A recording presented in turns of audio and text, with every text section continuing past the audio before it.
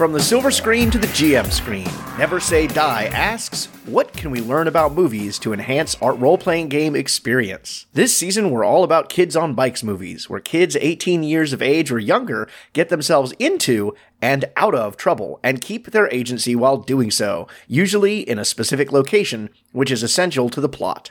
I'm Rafe Telsch, film critic. And I'm Drew Meyer, gaming enthusiast. And today we're talking 1986 Frog Dreaming, which was also known in the United States as The Quest and in the UK as Go Kids, written by Everett DeRoche, directed by Brian Trenchard Smith, and starring Henry Thomas, Tony Berry, Tamsin West, and Katie Manning, among others.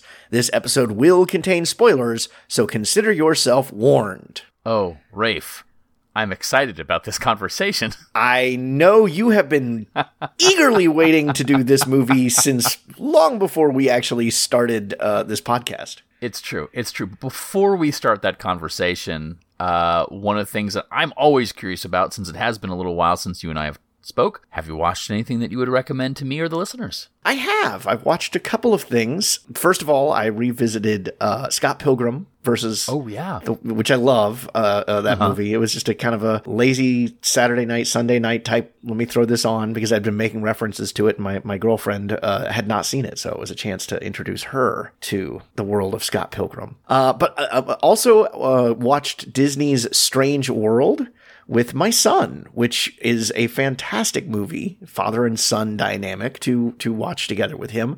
And I have to say, I know it was kind of considered a box office bomb for Disney, but I enjoyed it. You know, it's not high Disney, but it was fun, and I really liked it. I think Disney doesn't know how to market those kinds of movies. You look at some of the other films like that they've put out, like Atlantis and Treasure Planet and such, and I think they just don't know what to do when they get that kind of movie on their hands. I agree with everything that you just said. We watched it on the 2nd of January, really enjoyed it. Thought it was, yeah, fine. I like the term high Disney because it does make sense, right? Like there are no big musical numbers, there are no princesses. You're probably not going to see much Strange World merchandise out there, which is a shame. Right. Because as role players, Strange World is a perfect role-playing game. Like if we were in the future to do something along the line like pulp adventure movies, you know, just go really single solid genre film and just go pulp, I'd probably throw that in there really early on. I'd even argue that it could be a One Crazy Night type movie because it takes place in a very confined amount of time. Yeah, no, I wouldn't have an issue with that. So maybe we should not talk anymore about it just in case we throw that in there in about a year or so.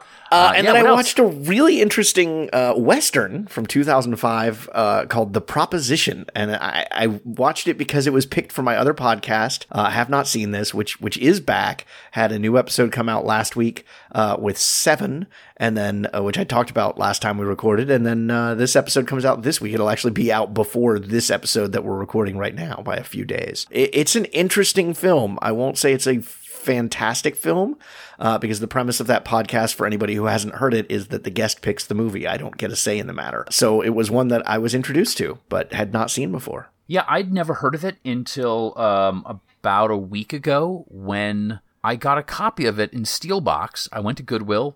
I always love going to Goodwill and flipping through their DVDs and seeing if there's something that I haven't seen before. Found the Steelbox version of it and went, well, it's got Guy Pearce in it. Sold. Right. I grabbed it, and it's just sitting on my shelf. I'm very curious to hear your podcast about it, because that'll let me know whether or not I need to watch that sooner rather than later. It is not the movie you think it is. That's the general summation of the discussion we had. Is Guy Pearce in it? He is. Well, that's the only thing I know about it. So the fact that it's a Western is kind of like, okay, cool. What about you? What have you been watching since we last recorded? I've watched a lot, but as far as new movies to me, I went to the theaters. You know, Fathom Events do these great things where, you know, you get 1 or 2 days. And I thought Shin Godzilla, or Shin Gojira from a couple years back, was a masterpiece. It's probably my favorite Godzilla movie, and I love Godzilla films. And so when I heard that Shin Ultraman was coming out, even though I'm not particularly familiar with Ultraman and its series, I thought, well, I'm definitely going to go see that. The only Ultra series I am familiar with was Ultra Q, which was Japan's take on The Twilight Zone, which I highly recommend to anyone who, if that sounds even remotely interesting to you, find it. It's actually, you can get the Blu-rays really cheap. Great series. Imagine Twilight Zone, but with kaiju. Great. Fantastic. That sounds interesting. The movie was interesting. It felt like a big screen adaptation of Power Rangers, and I know that there have been several of those, and I've seen at least one of them. I'm not a huge fan of that either, but it was the thing to do in the 90s. Right. I enjoyed it. I didn't love it. For John Carpenter's 75th birthday, which happened a couple of days ago, I watched one of the 2 John Carpenter films I hadn't seen yet, which was Escape from L.A. Can you believe I had not seen Escape from L.A.? So yes and no. Right. Well, yeah, and I'd heard so many bad things about it. I thought, well, I'm not going to watch it. And quite a few of those bad things are perfectly correct. But the thing that really blew me away, and I thought it was a really kind of a goofy, fun film, and I really did enjoy it. The crazy thing about the film is so much of the plot involves around discussing the new nation's capital, which had been moved to Lynchburg, Virginia, which is the town that I currently live in. Right. So there's a lot of discussion about Lynchburg in that film, which just is weird. And I finally got around to seeing Nope, which I had wanted to do since it came to the theaters, and I had been foiled 2 or 3 times in an attempt to go see it, and one of which was getting COVID. So like on the night I was supposed to see it. So that was a weird experience. But I enjoyed the film. I can't talk about it without spoiling stuff. So nope. It's very difficult. I will say it is the creepiest trailer I've ever seen for a movie. Everything that they show in the trailer ticked those boxes in things that make me hate extraterrestrial movies. So when we eventually maybe talk about E.T., maybe I'll talk about Nope and the correlations between the two of them. Yeah, I loved the trailer. I'm so far. Jordan Peele has been hit or miss for me. I really liked Get Out. I did not care for Us as much. I thought it was kind of a weaker follow-up story. And so I was like, well, where's Nope going to fall on that spectrum for me? And there was one shot in the trailer in particular that because it didn't fit in the trailer. And I was like, what is this? I hope the movie explains this. And the movie did explain that. And so that right there I found satisfying. I enjoyed the movie. But you're right. It's almost impossible to talk about without getting into spoilers. Yeah. Like, I can describe it in one word, and that unfortunately would spoil it for everybody. And that is the film that it's essentially an homage to. But yes. Yeah, so those are the films that I've seen that I at least would recommend if you haven't seen it. So yeah, Shin Ultraman, Nope, Escape from L.A., definitely worth checking out. Awesome. Well, we are not here to talk about those movies today, although I suspect we could very easily, especially with 3 of the films that we were just talking about. But we are here to talk about The Quest or Frog Dreaming or Go Kids or whatever title you want to go. We did talk with Brian Trenchard Smith about the title of the movie when we got to talk with him, which is why we're talking about this. We did kind of forgo the regular I pick, you pick kind of thing. And I do want to point out, Drew, we've done this twice. We have bypassed the you pick, I pick type thing. And both times has been on my pick, man. Come on. It's been between my pick and your pick. Yes. It's there we go. It's a third. That's it. Yeah. So, Drew, we always start with the elevator pitch, which is just a simplified version of the media's plot. So I'm getting in the elevator now. What is your pitch? How do you describe this movie? The quintessential 80s kid tries to solve a mystery of a spooky lake. I mean, that's your elevator pitch. It's a quick elevator, by the way. It is. And I could probably throw in the terms Australia and Henry Thomas. Yes, so, Henry Thomas. Who I think it is, and it's not just that Henry Thomas was the quintessential 80s kid, right? Sean Astin could also be. Actually, no, let's face it, the Coreys were the quintessential 80s kids. But it's that Cody Walpole as a character is the quintessential 80s kid, which means that he's an orphan, he is independent, he is self-sufficient, like and brave and like unflappable. Right. And kind of like future lady killer. Also, I wrote down, where's my note? Know-it-all, fiercely independent, courageous to a fault. Yeah. Well connected because he knows everybody. Yeah. Well, it is a small town. It is. They make a point to basically say you can sit at one point of the town and look down the road and you can see where the town ends. Right. But agreed. And what I like about the character is these qualities in a modern character might be seen as sort of like too perfect, but all of them ratcheted up to 11 in the way that make him a flawed character, which I think is important because the movie doesn't work if he's too good at everything. Put a pin in that, because I'm going to counter that in a couple of minutes. Very well. I'm looking forward to that counter. All right. So before we get to the question where I'm going to counter that, why did you choose this movie, Drew? Well, Rafe, you and I were going to choose this. You and I had a lot of conversations about whether or not we were going to choose this movie before. It's kind of behind the scenes. We chose this movie because Brian Trenchard Smith was more than kind to discuss both this and BMX Bandits with us. And it makes so much sense to discuss this movie following that interview than it would to do it, which was what we were planning either as a special episode towards the end of the first season or maybe not at all. So, like, it's come up, and I think this film covers some really interesting questions about what a Kids on Bikes movie is. Sure. And we could probably talk about that in just a moment.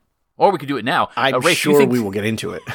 Rafe, do you think this is a Kids on Bikes movie? I do not think this is a Kids on Bikes movie. I mean, it's the same argument that we have had as we've discussed this. As you mentioned, we've had numerous conversations about this movie. And I don't think it's a Kids on Bikes movie, for one, because it really is only one kid. I mean, you do have the sisters that Cody hangs out with, Wendy and Jane, and they come in every once in a while, but they aren't really integral to the plot until almost the film's climax, at which point it kind of even cracks me up. I did write down when Cody asks for help, like, how bad is it when Cody gets to a point that he has to ask for help? But mostly I don't feel like it's a Kids on Bikes movie because I think Cody is too perfect.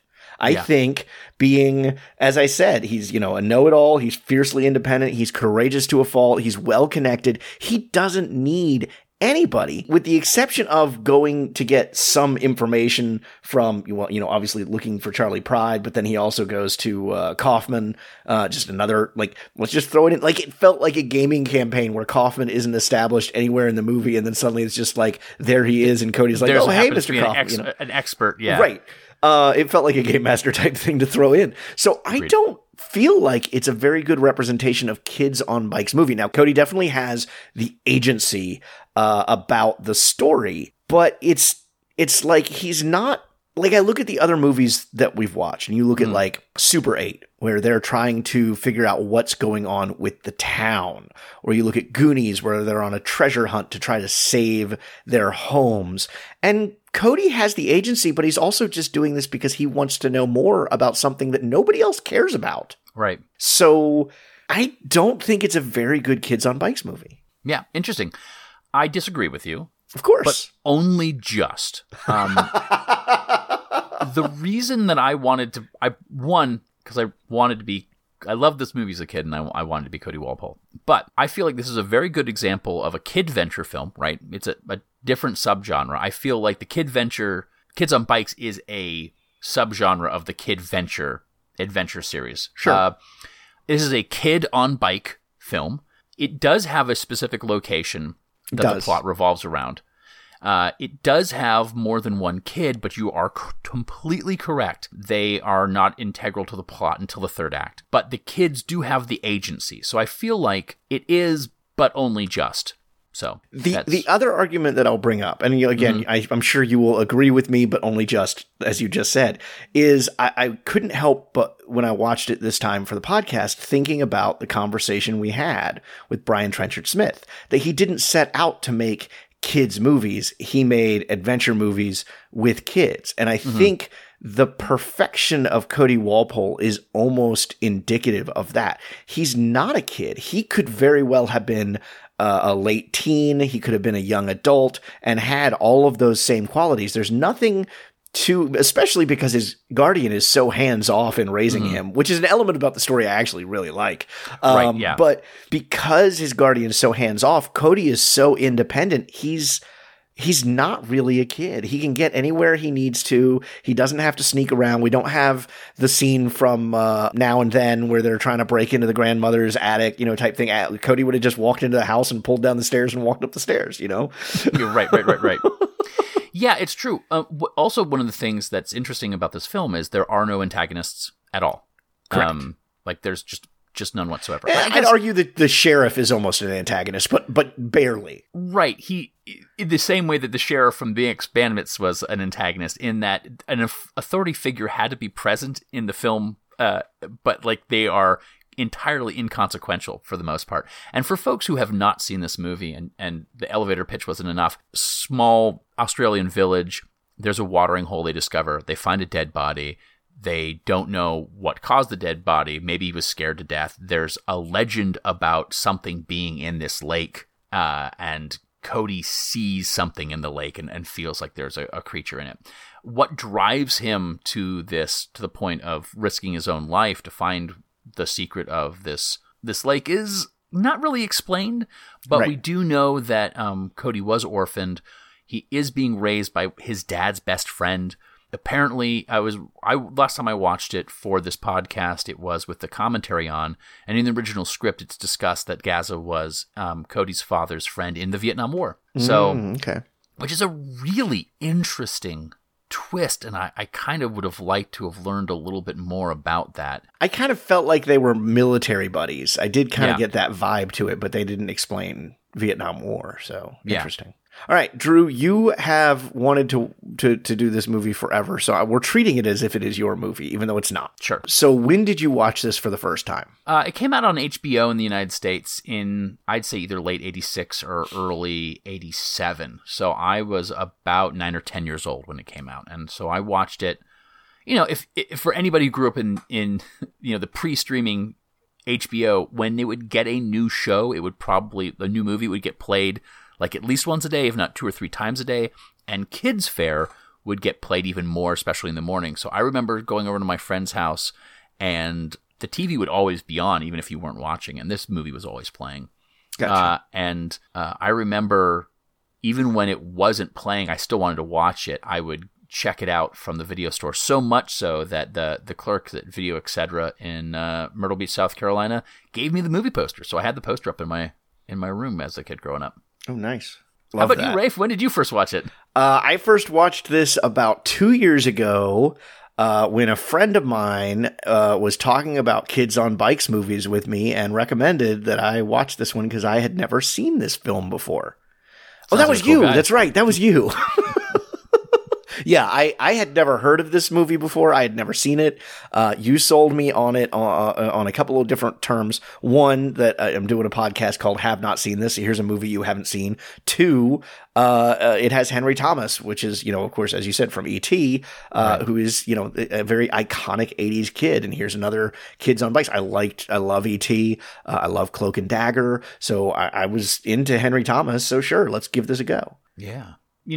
You said that you hadn't seen this. It seems like a lot of people haven't seen this. Yes. Looking at Rotten Tomatoes, for the tomato meter, I've never seen it's not a 0%. Right. It's a non-existent percent because there's only one review on the website for this movie. Yeah. Yeah, it's not a well-known film by any means. In fact, I suspect we'll have a lot of listeners. Hopefully they've paused this, or we haven't really spoiled anything yet, but hopefully they will put this on pause. Thank you for the download, but put this on pause, watch the movie. It's on YouTube. That's where I watched it. I know Drew has his copy with the director's commentary, but I watched it on YouTube. It's not a terribly long movie. No, it's quick too, and I think that's one of its saving graces as well. And then come back to us for the actual conversation. But it is on. It does have an audience score on Rotten Tomatoes of 52%. Right. So that's you liking it and me not liking it right there. There you go. 52%. So Drew, we always talk about our movies in the terms of the good, the bad, and the ugly. What are the highlights? What are the bad bits? What are the worst bits? So let's go ahead and get started in that direction. Give me something good about The Quest or Frog Dreaming. I think this is incredibly, and I'm not being hyperbolic. I think this is an incredibly well directed and edited movie. I agree. The opening scene, which I will not spoil, is so well put together. It creates a level of intensity that feels like a kid's horror movie. And it's the kind of film they don't make anymore. Or at least haven't made. I feel like we're getting back to kind of scary kids movies, but not like, say, a Stranger Things, which is sort of scary teen movie. This is like kind of a scary kids movie. Yeah. And ultimately, it's not, but it has scenes that are a little disturbing, which is I enjoyed. So I think the direction editing, it actually won an Australian Film Institute award for editing. Well, and editing was one of the positives that I have about it. I specifically like, and it would have been a very easy gimmick for them to do early on and then lose over the course of the movie, and they don't.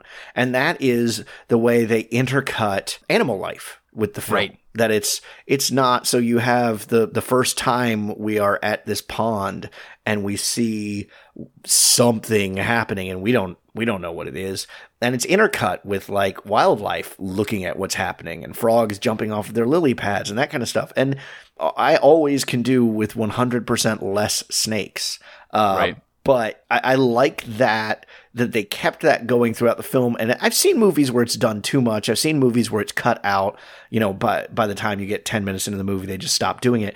But I feel like they do a really good job here of keeping it an even mix of reminders that this is wildlife. This is a national park, as is brought up several times, more for a humorous effect. But it is a nice reminder of the wildlife side of this area that Cody is living in. Yeah, I mean, it's Australia where everything can kill you, and or at least that's the reputation that Australia seems to have outside of Australia.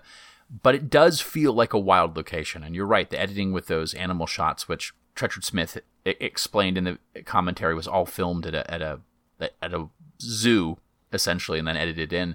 But it does make it feel like the area that they're exploring, the central kind of area, you got your small town and you've got this park, feels wild and dangerous. Yeah. In a way that made me really appreciate it, because it's 3 kids wandering this national park by themselves. None of them are older than the age of 14. And it has a very unique 80s quality to it. It's similar to a lot of the 80s films we watch, but not a lot of the 80s films we do take place in the Australian park. So, right. Yeah.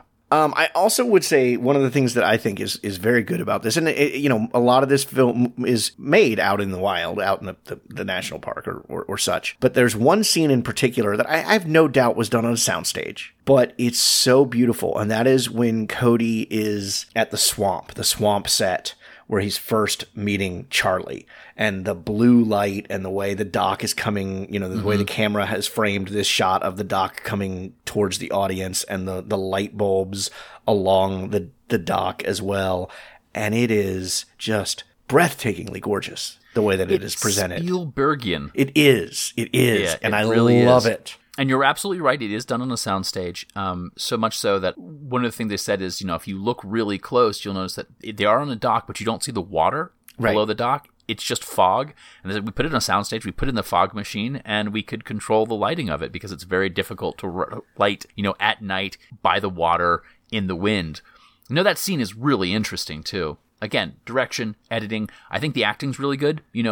For kid actors, I mean, Henry Thomas is, for the time, oh sure, just a phenomenal 80s kid actor. And I don't think either of the other two are particularly bad either. I think they were believable as kids. I mean, and that's a great thing too, is they are kids playing kids. There's no 30-year-olds trying to be teenagers here. Right. And that's really good. I particularly like the younger girl who's playing Jane, and I mean just some of the quips that they give her, and some of the lines like, "Mom, can you get herpes from French kissing?" is what she does for a distraction. Yes. No, Jane's amazing, and I actually really like how they treat the kids in this. But it's both a script and a dialogue thing, where they say things that kids would say, and they're curious about things that kids would be curious about, but they're also still naive about the same subjects, which is a really unique quality for this film, where, they're at an age where they're curious, but they haven't experimented with stuff. Right. Well, and Cody's even at an age where when they first go to Devil's Knob, Cody's comment is, "I haven't been there since I was a kid." Mm-hmm. It's like, dude, you're a kid. You're still a kid. But that's the line he gives. He's 14. And so in his mindset, he's talking about being much younger. But he's old enough that he refers to being a kid. Right. Yeah. I mean, we could get nitpicky with extra good stuff, but Rafe, what didn't you like about this movie? I'll just sit back and relax and let you go off for the floor is yours, sir. All right, folks, we're getting into spoiler territory here. I have watched this film several times since you first introduced me to it. I watched this again 2-3 days ago, okay, in preparation for this. I still do not feel like the ending makes any sense whatsoever. And what sense I can get out of it doesn't fit the rest of this hour-and-a-half movie. It's like 87 minutes of this movie all goes together, and then the last 3 minutes is like, what is going on here? And I still don't get it. Yeah, I agree with you. 100%. Let's put a pin in that until we get to the ugly part, because that's part of the ugliness of this film. Okay. Are there other stuff that you find to be bad? Well, and it's a nitpicky thing, but it is one that stood out to me both times I've watched the film, or all 3 times I've watched the film, which is, when we get to the climax of the film and people think Cody has died and they're draining the pond to try and find Cody's body. This is the lowest point of the landscape. Where is that water going that they're draining the pond from? We see a hose and we see water coming out of this hose, and I'm going, you look at that shot. It is shown from the air, from the sky multiple times. Where do they think they are draining this lake to go, or this pond to go, Wow. One, you're absolutely right. 2, that is about the most nitpickiest nitpick I've ever heard. But you're correct. I'm going to be a little bit more general. I don't think the character of Wendy, who is the older girl who is essentially Cody's age, is particularly well written. She's not bad, but when you are competing with a character like her younger sister Jane, she pales in comparison. If you asked me to describe her character, I don't really think I could. She seems sort of like a good girl who is along for the ride. And so much of the third act depends on her figuring stuff out. Sure. That it kind of comes out of nowhere. But that's a script thing, not the actresses. Right. No, the performance is good. The character is weak. And I mean, it's kind of goes hand in hand with what I'm saying about Cody. Like, Henry Thomas's performance is good, but Cody is overwritten. He's too much. He's too perfect.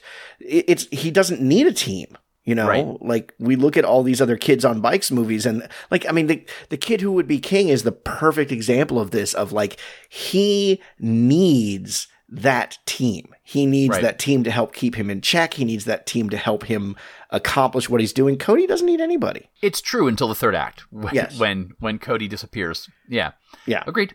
All right. What is the ugly for this film, Drew? And I'm going to let you kick it off. Okay, so this is tricky because there's quite a bit of casual racism in this film. Yes. And I am not an expert in Australian culture. I'm certainly not an expert in Aboriginal cultures. I call it casual racism because I don't know how much of it is how the characters are written or the implications of the film. You know what I'm saying? If you are making a film set in the South in the Civil War, you have racist characters. Right. It doesn't necessarily make it a racist film when the characters are racist. Right. And it doesn't help that Cody is explaining as they are traveling through Devil's Knob that this is where all the black people used to live, and blacks don't come here because of frog dreamings. And he keeps using that term, blacks, which apparently is not how Australians talked then. That was something that was put in to make the film more accessible to American audiences. Yeah, which doesn't really make me feel particularly good about, us. Yes. They also use another term for the Aboriginals that is considered a slur, which I will not repeat here. Correct. Yeah. So whether or not they include that as a racist thing, or if that is how the people of that town speak, that is different. But what is generally racist is the magical Negro trope. Which is the part that I have a problem with because I don't feel like it fits in this movie. Correct. This is one of those, it feels sort of like a misdirected liberal progressive thing where they're like, hey, we're totally going to have the Aboriginal flag. Cody's going to have one on his bike and a pin on his jacket. And we're going to have them in here and we're going to show them as human beings. But other than one character, there's no speaking parts. And again, they use the magical Negro trope, which is this mysterious character who can explain everything. So, yeah. And the ending of it is really confusing because part of it feels like they are trying to show that this space is a part of a frog dreaming. That it is part of the... but I know I can see you getting ready to interject. I'm not defending this. I'm saying that's what it appears that they're trying to do. Right, and I don't argue that, but we've gotten 90 minutes into a movie that they've never actually explained what frog dreaming is. Yes, agreed. Cody has these lines at the end that goes, Charlie Pride is the Khadijah man. There is a frog dreaming, and I'm like, great, then tell me what it is. Yes, I know. And it's a really sour note for what is a really interesting idea and a really interesting kids' adventure film. Yes. To make that switch in the last moments, and then the movie ends, and you're like going, wait, what? And there's a magical event that happens, a supernatural event that happens to support those claims, but they don't explain it. And I do get that part of what they're doing is trying to make the theory, trying to make it that the Donkajin was real. Because Cody still had that leg of lamb hanging out in the lake, and that's what gets pulled on. That's why the truck gets pulled on and everything starts pulling apart because it's connected to the truck. And it took me 3 viewings of the film to finally put together that that's what's going on there. But the idea is that, okay, you solved the mystery of the Donkajin, but look, haha, you didn't, because it's actually a real thing. Right, that exists in a frog dreaming in the Dreamtime. Yeah. Yeah, it's sort of like that episode of The X-Files where they prove that there is no Loch Ness Monster, and then the last shot of the episode is the Loch Ness Monster, or whatever the lake creature is. Yeah, something along those lines.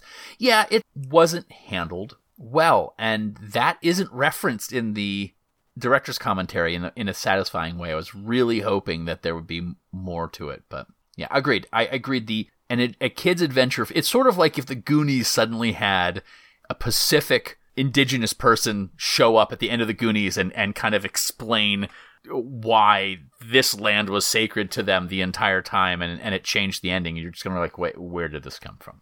Agreed.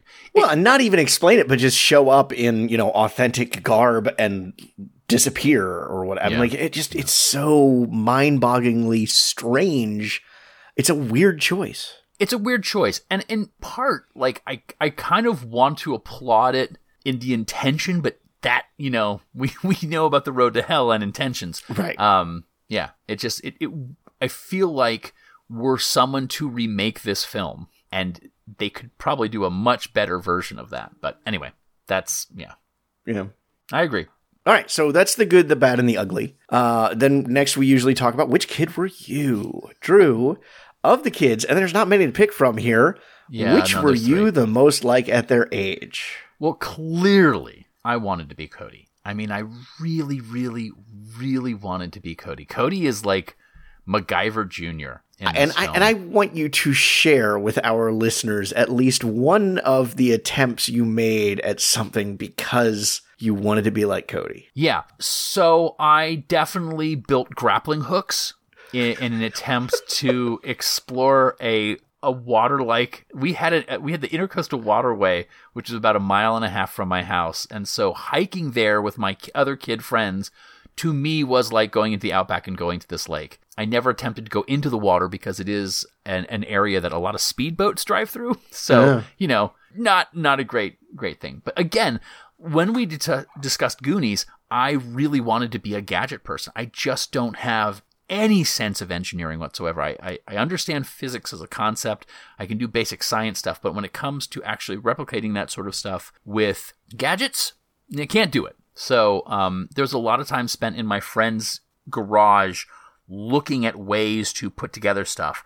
Really wish I had a torch of some kind to make things, but that was probably a good idea. So yeah. Yeah, I wish I had a concrete way that but his gadgets are just cool. And I remember thinking I'm a bit of a coward too. So I wouldn't have jumped from a cliff into a lake. That's ridiculous. Why would you do that? I definitely rode my bike on the train tracks in our home area, thinking about this movie, which is of course a bad idea. Kids, if you're listening, never ride your bike on the train tracks. Yes. So yeah, I wanted to be Cody. Absolutely wasn't. So I was more like Jane, which is constantly asking inappropriate questions and kind of driving adults nuts. So fair. That's fair. And you, Ray? Probably... I haven't mentioned yet this episode how much I hate the segment. I know. I probably was Wendy. Mm-hmm. Like, forgettable, underdeveloped character. If I wasn't Wendy, then I was Jane, making annoying comments and, irritating the adults. Yeah, there's a lot of kids in this movie, but none of the other ones have names. Yeah. No, I wasn't anywhere near Cody Walpole territory, so I didn't create grappling hooks or anything like that. That's not where my talents lie. All right. It is time to rate the movie. And for those who may have forgotten, since we did this last time, we rate the movie on a double axis. We talk about how good the movie is, rated on a scale of 1 to 10, and then how good of a Kids on Bikes movie this is, rated on a scale of 1 to 10. So if you need a reminder of our previous ratings, I rated The Lost Boys with a 9, The Kid Who Would Be King with a 9, The Goonies with an 8, Super 8 with an 8, Attack the Block as a 7.5, Now and Then with a 6, and I think I really undersold that one. That one has stuck with me better than I expected. And then BMX Bandits with a 5. It's interesting. I was looking over this as well, because the only reason we're listing this is it has been 4 months since we have done this, and it's kind of fun for me to look at this and try to figure out what I think of this movie in comparison to the other ones. Attack the Block for me, 8.5, Super 8 and 8, Lost Boys, 7.5, Goonies, 7.5, Kid Who Would Be King, 7.5, and I actually think I would drop that down some. Now and Then, a 7, I think I would bring that up, and BMX Bandits, a 6.5. Yeah, Now and Then, I've watched it 3 times last year for the podcast, and I thought, I'm never going to watch this film again. It stays with you. And I had a wonderful conversation with somebody about that film recently. And I love talking to women about it as how it was an influential film for them. All right. So all that said, Drew, how would you rate Frog Dreaming, a.k.a. The Quest, a.k.a. Go Kids? Actually, if you really want to, if you go onto Wikipedia, it lists all the other movie titles from around the world. This movie has something like 9 or 10. All right. I fully recognize that this movie is problematic, and I fully recognize that this movie has problems, but like a lot of those other films, this one also sticks with me. I am going to give it a 7 because it meant so much to me as a kid, and I think it's a well-directed film, though it is a misguided film, especially in the parts that we've already discussed. So I would have, if those had been removed or done better, probably rated this higher. But because of that, I'm going to give it a 7. Okay. 7? Okay. How about you, Rafe? I don't have the nostalgic connection to this that you do, because I didn't see it for the first time until literally like 2 years ago. And it is a problematic film. It does have, the casual racism, as you said. It does have this ending that just doesn't make any sense whatsoever. It is well directed. It is well edited. It is well acted. So I probably would give it like a 6, but that ending just, I got to drop it some for that. So 5.5 for me. Okay. That's fair enough. I don't hold that against you.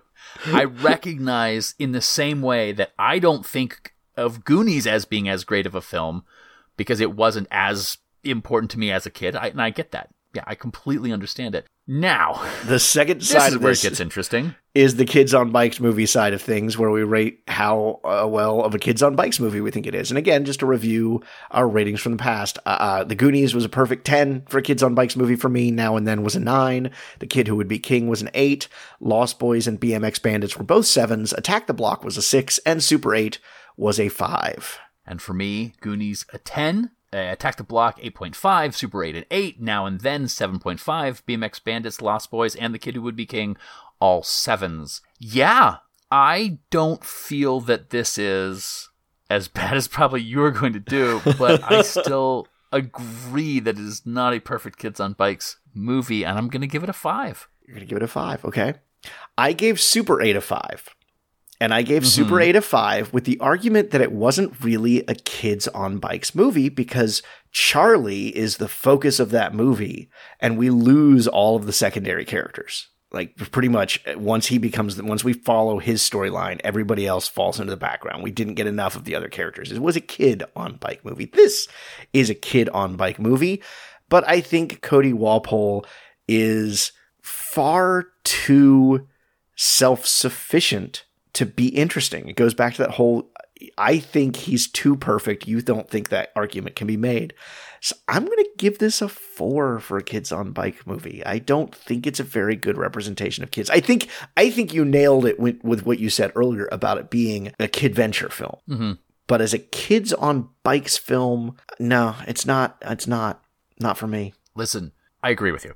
And I just needed to say this, it is important to still discuss this film because sometimes discussing what something isn't is just as important as what something is, giving us an idea of kind of where it sits. Yeah. So, yeah. All right. That brings us to everybody's favorite part of the episode, which is the draft. So for those who have forgotten or haven't been with us before, the idea is that we are assembling a Kids on Bikes team. Each of us are assembling our own team made up of 7 mundane kids and 1 peripheral adult.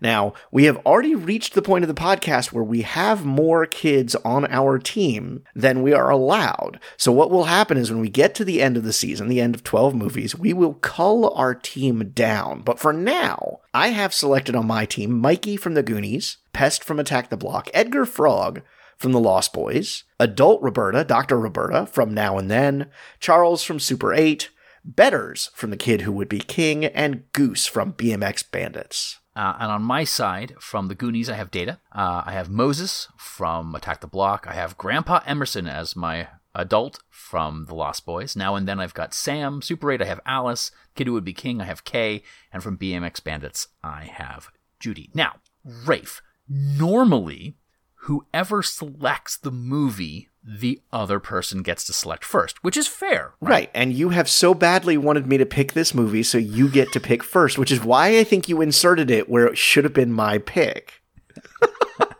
But for those who listened to the last time we had this happen, what happens now is we have a roll-off. Yeah, so we each have a D20. We're going to roll. Whoever rolls highest is going to get to select first. All right. Ray, for you, do you have your D20 at the ready? I do. All right. On your mark. All right. Get set. All right. Roll. Not bad. I got a 19. I got a 15. Rafe, which character? No, I think we should basically say, I feel like there's really only 4 characters to choose from, right? You have Cody. Right. You've got Jane. Yes. You've got Wendy. And I think you got Gaza as the adult.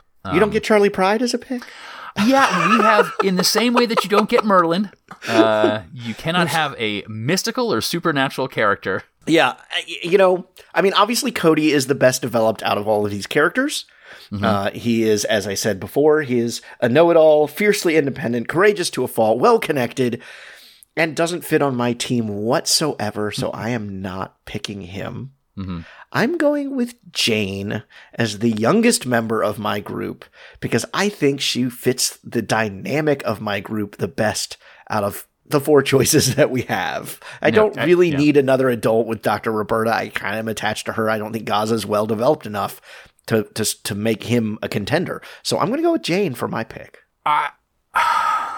So clearly I'm choosing Cody, right? I already have my adult. Wendy I don't find to be as an interesting character.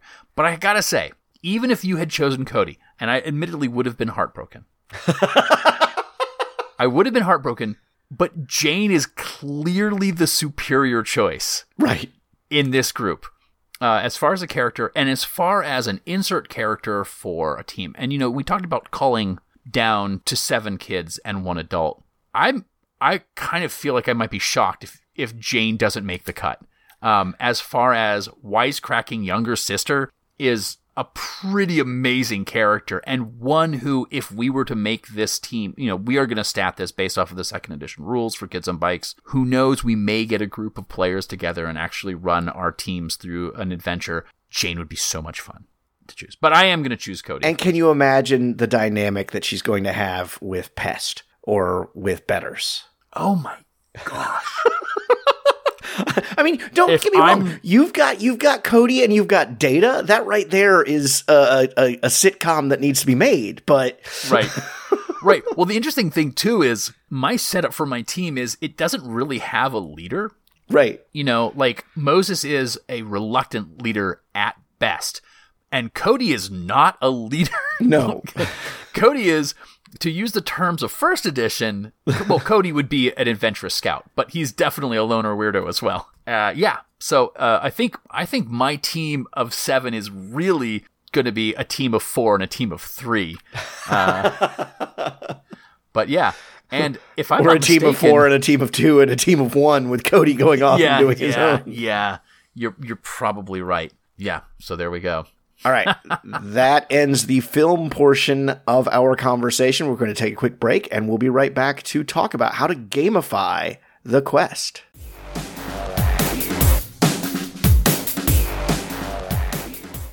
Are you finding everyday life boring? Finding work becoming stressful? Are you looking for something to distract yourself? And maybe learn something while getting distracted. Try tuning in to Weird Distractions Podcast, a weekly podcast hosted by me, Alex Underbaki. And me, Christy McCann, where we rotate between true crime, conspiracy theories, paranormal stories, folklore, and more. All things that most people would consider weird. Which is what we're all about. You can stream Weird Distractions Podcast wherever you listen to podcasts. And if you need a distraction, we got you.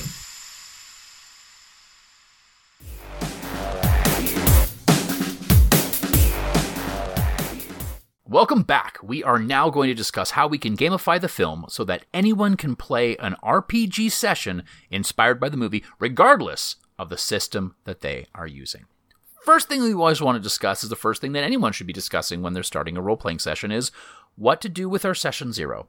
What kind of conversations do we have with our players before we begin playing? So this usually will include things like the genre of the film, the ratings, as well as what you don't want to include in the game. So, Rafe, I've thought about this, and I got a couple of questions that I would propose to players based off of this, because this is a very unusual film. Again, it is a quest narrative, it is a mystery narrative, but it's also one in which there aren't really antagonists. So the first question is, are you okay with there being a quest without any active antagonists? Yeah. And this is going to lead to a style of play that is not traditional, I think, especially if they are okay with that. Are you okay, players, with ambivalent resolution? I think that's where you as a DM have to deviate from the source material. You Agreed. have to come up with something far more satisfying than this film does. I have several endings for a role-playing session, regardless of the system, that are going to be infinitely more satisfying. I think if you were one of my players and I were to present you with, are you okay with ambivalent resolution, it would be a resounding no, and I think you'd be correct in that. But it is something to be worth discussing. Yeah. This is an important one because this story, even though it's not done well, is tied to the indigenous culture. Would you be okay with creating an indigenous culture rather than using an existing one? So creating a fake indigenous culture rather than misrepresenting, even in a home game, one that already exists. I think that's an important conversation to have in the 0 session. Yeah. Absolutely. And then the next one is, would you want this session to run more towards the mundane or towards the magical? So there's a lot of hinted at supernatural elements in this, which turn out to not be the case, and then suddenly turn out to be the case when no one's looking. So I would ask the players if they had an idea, and I would hope that my players would say, surprise us. I think that's the correct answer. Yes. I wouldn't even pull this out in a 0 session myself, but I find it interesting that you would. So I might not, but it's at the same time, the idea behind a 0 session for a game inspired by something would be the assumption is that they would have seen a film. They'd watched this film and said, we want to play something like this. So assuming my players do know this film and they say, we like this idea. There's something there. What can we hold on to? What can we pull from it? I would go, what'd you want? And I think the correct answer is, surprise us. Yeah.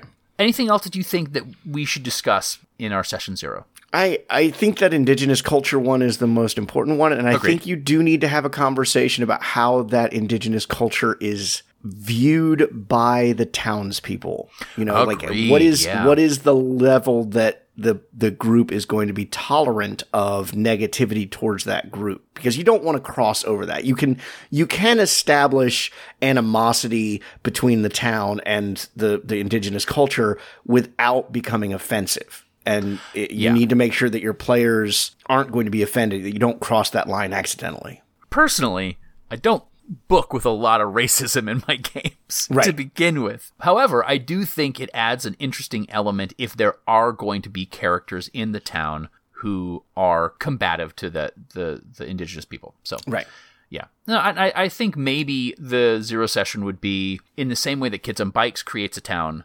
I would do the same thing, but maybe run some questions about the indigenous folks who were there before anyone said. Unless the players themselves, I mean, you could run this as everyone is indigenous, right? Like you don't have to be, Cody Walpole doesn't have to be the white protagonist.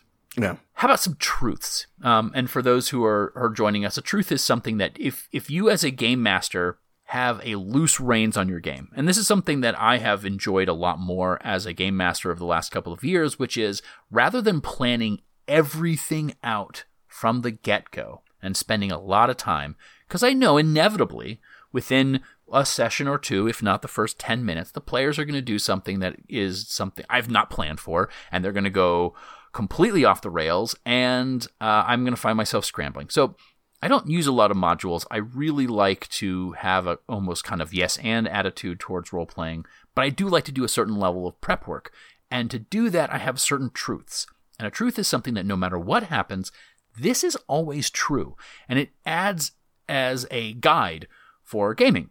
So as long as I know that one or two truths are always going to be true, when a scenario changes, I at least know how to write that scenario or put it in the right direction to aim it towards the truth. Right.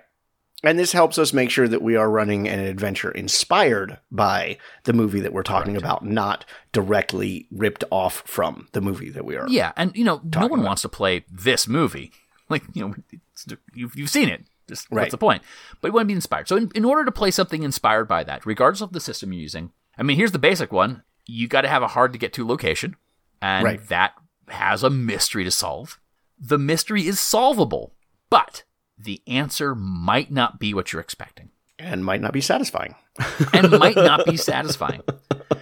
I think it's safe to say that the mystery is potentially deadly. Not dangerous, deadly.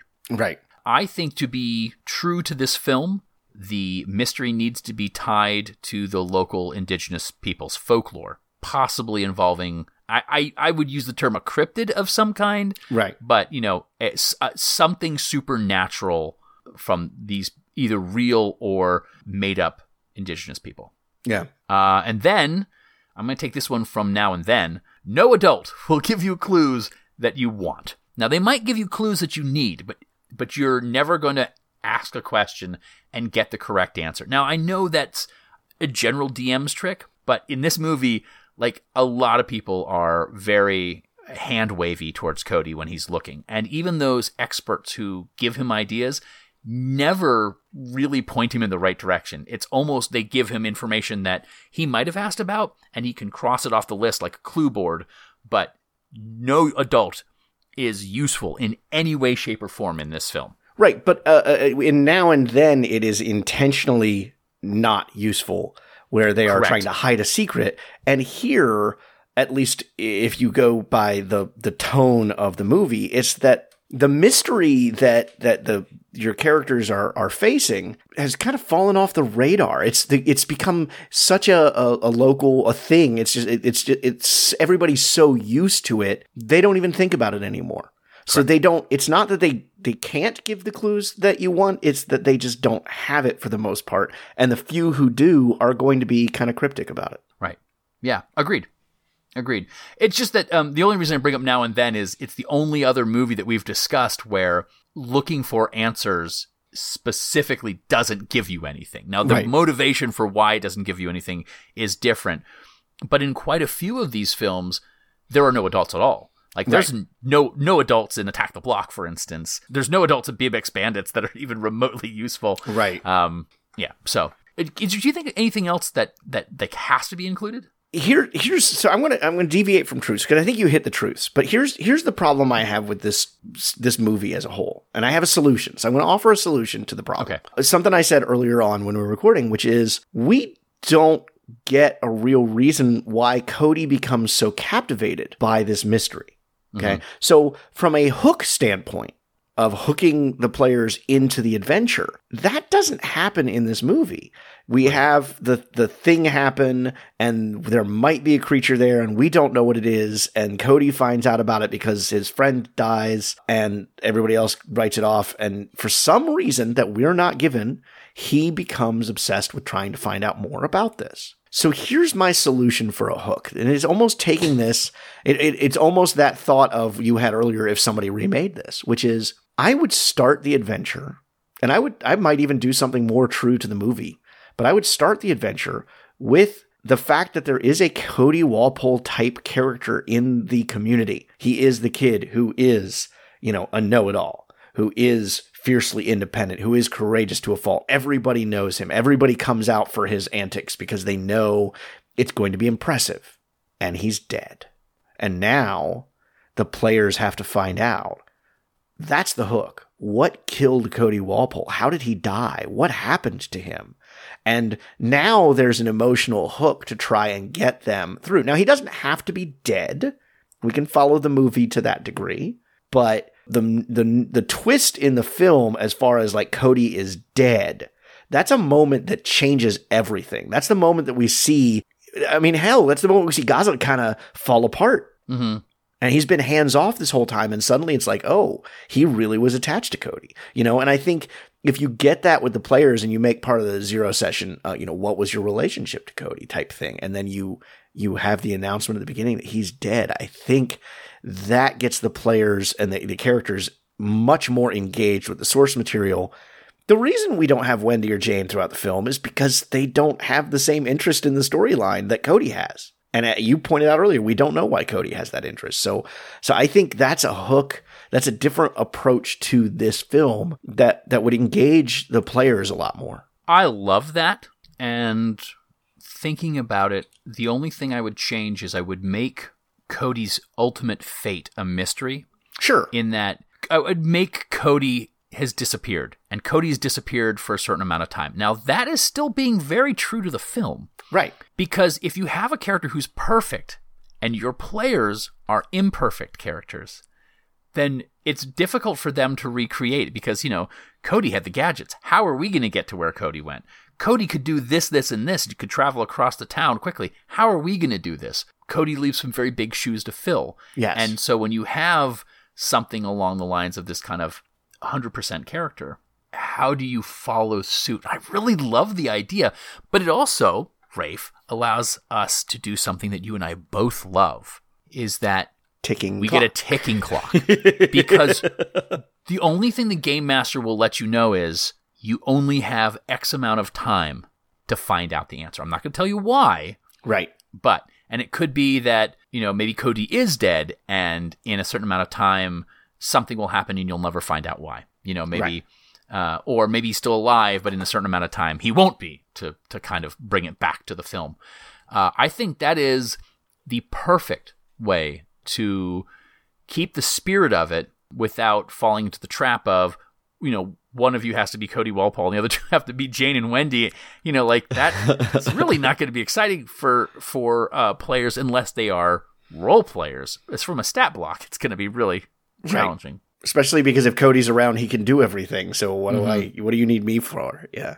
Yep, absolutely. I think that is great. And really, I'm very excited to kind of play around with that. Yeah, I liked that idea. Because I was thinking about it while I was watching the movie. I was like, that's the hook that the audience needed to draw the audience in a little bit more. Either that, or instead of making a remake of this movie, they need to do like a Cody Walpole's awesome TV series where every week he's, creating new things and investigating some mystery, and he's just awesome. Right. Well, they did that for adults. It's called MacGyver and or Briscoe County Jr.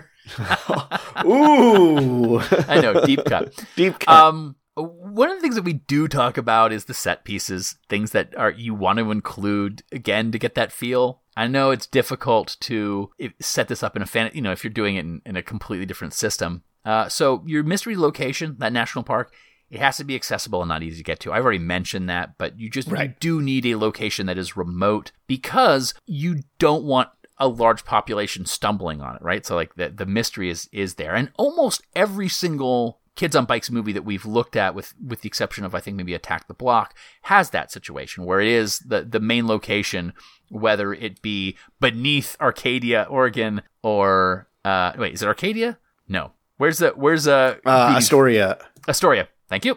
Arcadia is a world that released a module in a game that I wrote for. Anyway, I don't know if I can talk about. Yeah, I can talk about that. But the Attack the Block, it's in one building, but like as opposed to, like, for instance, Kid Would Be King, where you have to travel to a mystical realm across your island. Right. I do feel like, even though it wasn't handled well, you do want to visit the indigenous people's space to get an understanding of kind of where they're coming from. And this is not one you have to include, but I really like the idea that, and this is something a game master has to decide, if you do go the more supernatural route, I do like the idea that maybe the location that you're in could flip and become part of a frog dreaming or access to the dream time, where there is something about the location that is supernatural in nature, and so that the laws of nature are different. And while that's hinted at in the last 3 minutes, but what is a frog dreaming?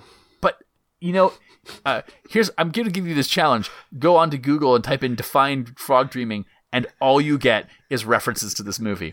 So, at least in the first 20 searches. So it's definitely something that they're really not clever about. Yeah. So yeah, there's not a lot of set pieces. You could do some things, but let's talk about systems of play. Yeah, what would we play this with? Clearly, this is a Kids on Bikes game. But is it? Because my one question is it though? If you are making the threat deadly. Because you specifically said in those truths that there is a mystery. The mystery is potentially deadly. That's deadly. It's not a Kids on Bikes thing necessarily. It is now. Second edition rules, my dude. True. We have combat systems now. We have injuries. Yeah, and here's the thing too. I mean, you can listen to Kids on Bikes actual play. It's a fault of mine that when the many games that I have run for you with Kids on Bikes, I am less interested in putting your characters in peril than I am putting them in situations that feels almost nostalgic and kind of fun for kids to be in. But the game is set up that you could have deadly consequences, and I think that's something that should be put into play. Yeah, Kids on Bikes is always going to be, any of the games where you play juvenile characters. It's set for Dungeons & Dragons, again, following the same rules, with low-level characters, with especially not high stat blocks or modifiers. Boy, this is a game where Call of Cthulhu works perfectly. Isn't it? This is, of all the games that we have picked, of all the movies we have picked so far, this is the Call of Cthulhuiest. Yeah, agreed. I think this would be a really good one. And I know that we go to these 3 systems, but they are 3 very disparate systems, and there's a lot of stuff. I mean, yeah, we talked about Star Wars, right? Like, you could still go to the kids steal a ship and go to a distant planet where there's something on the planet that people in the solar system don't go to this place, either because of this moon. Like you go to a moon, right? Like, and there's something on the moon. There's a lot of different ways of doing this. But one of the things I think we get a chance to discuss here that we don't normally get is, because there is the presence of indigenous peoples, this is a good time to look at games created by indigenous creators and native creators. And there's a couple of them. There's not a lot. Right. There's certainly not a lot, but there are a couple out there. So, Coyote and Crow, that system kind of blew up Kickstarter. I know it was over $1 million. It did great. It's getting fantastic reviews. But because the creators of it are Native Americans, then I feel very comfortable saying that is a game that could probably handle this very well. Edragor, which is a Fate Core system game, is made by native indigenous creators. And there's another one called Los Arboles by Mercedes Acosta, which is your characters are getting lost in the woods. I haven't played it. I'm thinking about picking it up on drive-thru just to flip through it, but I think you could probably tweak that. One of the things that's interesting about it is there's 7 or 8 scenarios built into the game that you could run through.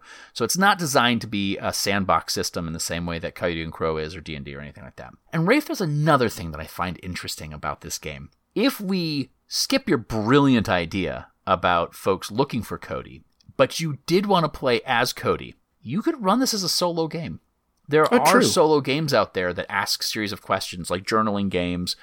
There's one called Mythic that I haven't gotten a chance to play. I don't do a lot of solo games because if I'm going to spend the time role-playing, I do like playing with friends, but I also completely understand and appreciate how these games work. So I think there's a way to do both. And what would actually really be interesting is have someone write questions for another player, so they could be still solo, but it would be assisted solo playing. So I get behind that. Yeah, I like that idea. Yeah. All right, Drew, I think that does it. I think we have torn apart the quest, aka Frog Dreaming. AKA Go Kids, AKA Spirit Chasers, AKA Mystery of the Lake, AKA The Lake of Mystery, AKA, yeah, there's All right, a lot. so join us in 2 weeks for our The Quest intermission, where we'll discuss our second opinions and what we might have missed about the film the first time around. We'll go over listener emails and communications. We'll chat about what's grabbed our attention in different crowdfunding.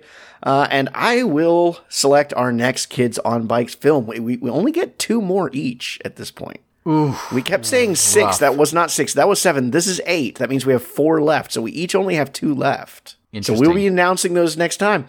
If you have opinions on your own about anything we've discussed today, you can join in the conversation, which we want to hear from you. We want to be able to read those messages on our intermission. Drew, how can people get in touch with us? Well, they can email us at theneversaydie@gmail.com.